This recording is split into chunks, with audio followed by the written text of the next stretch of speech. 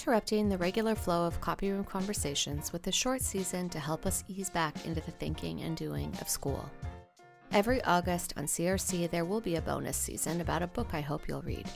In that bonus season, the podcast will include some segments of the book as well as solo episodes about the themes of that book.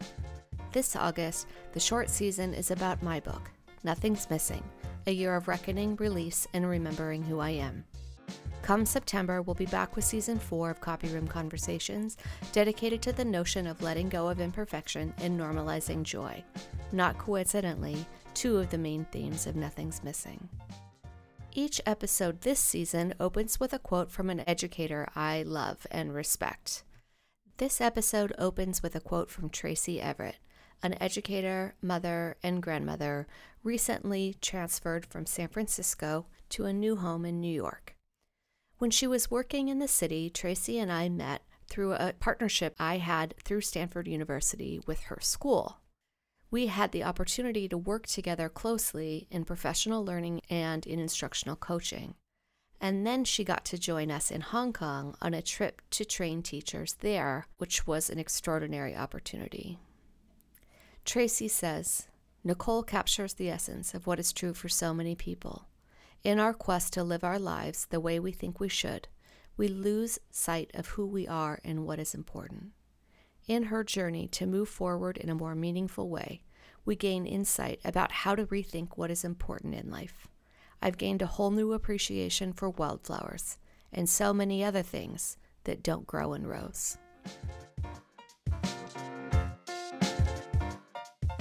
This chapter is called Feel the Fear and Walk On Through, and it opens with a quote from 17th century poet Masadi. Barns burnt down, now I can see the moon. I have to leave. If I stay, we'll be done for good.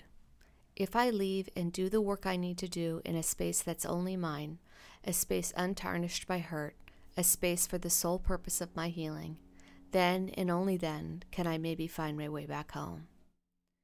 It was the single hardest thing I've ever done, telling Craig I had to leave. That is, until we had to tell our children.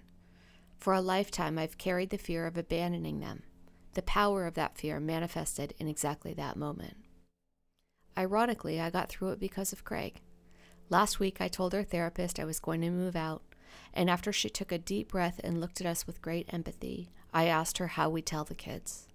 She worked with Craig and me to create a plan, and we left her office feeling what can only be described as the deepest kind of empty any two humans can feel. I was sobbing, and Craig was equally, albeit more quietly, upset. He reached for my hand and said, "We're going to do this right. It's going to be okay." More sobs came. How could I be doing this to my family? Then again, how could I not? Mommy and Daddy are having a really hard time using our good words with each other, he said to our kids the following weekends. We've been going to a doctor for some help, and it still isn't working. Mommy feels like the best thing she can do is to take a break, like we asked you guys to do when you can't seem to treat each other properly. Does that make sense?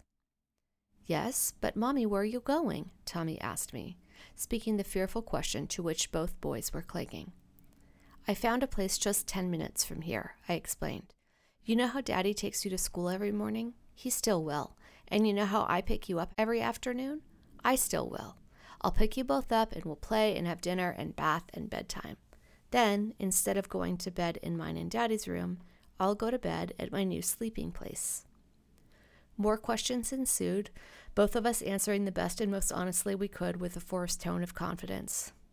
Confident was the last thing either one of us felt, but for our children we would do whatever it took to reassure them of our love for them and for each other. We do love each other. That's why I'm doing this, right? Trying to save myself so I can join the fight to save my marriage.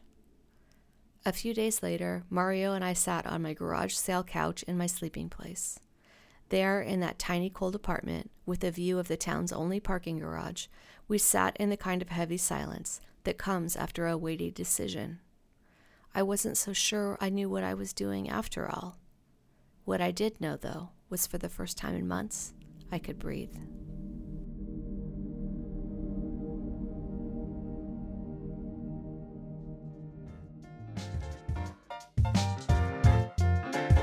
Thank you for listening to Season 3, with episodes released on Sundays and Wednesdays in August, each one dedicated to a different chapter in the book Nothing's Missing.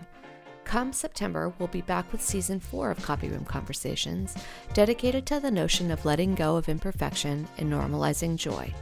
Not coincidentally, two of the main themes of Nothing's Missing.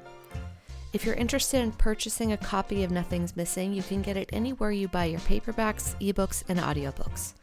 15% of all net profits I earn from these books and other speaking engagements and workshops is donated to Together Rising, an organization dedicated to women and families that uses local resources and knowledge to drive decisions that serve others. Learn more at togetherrising.com. To learn more about my work, please visit NicoleLuciani.com.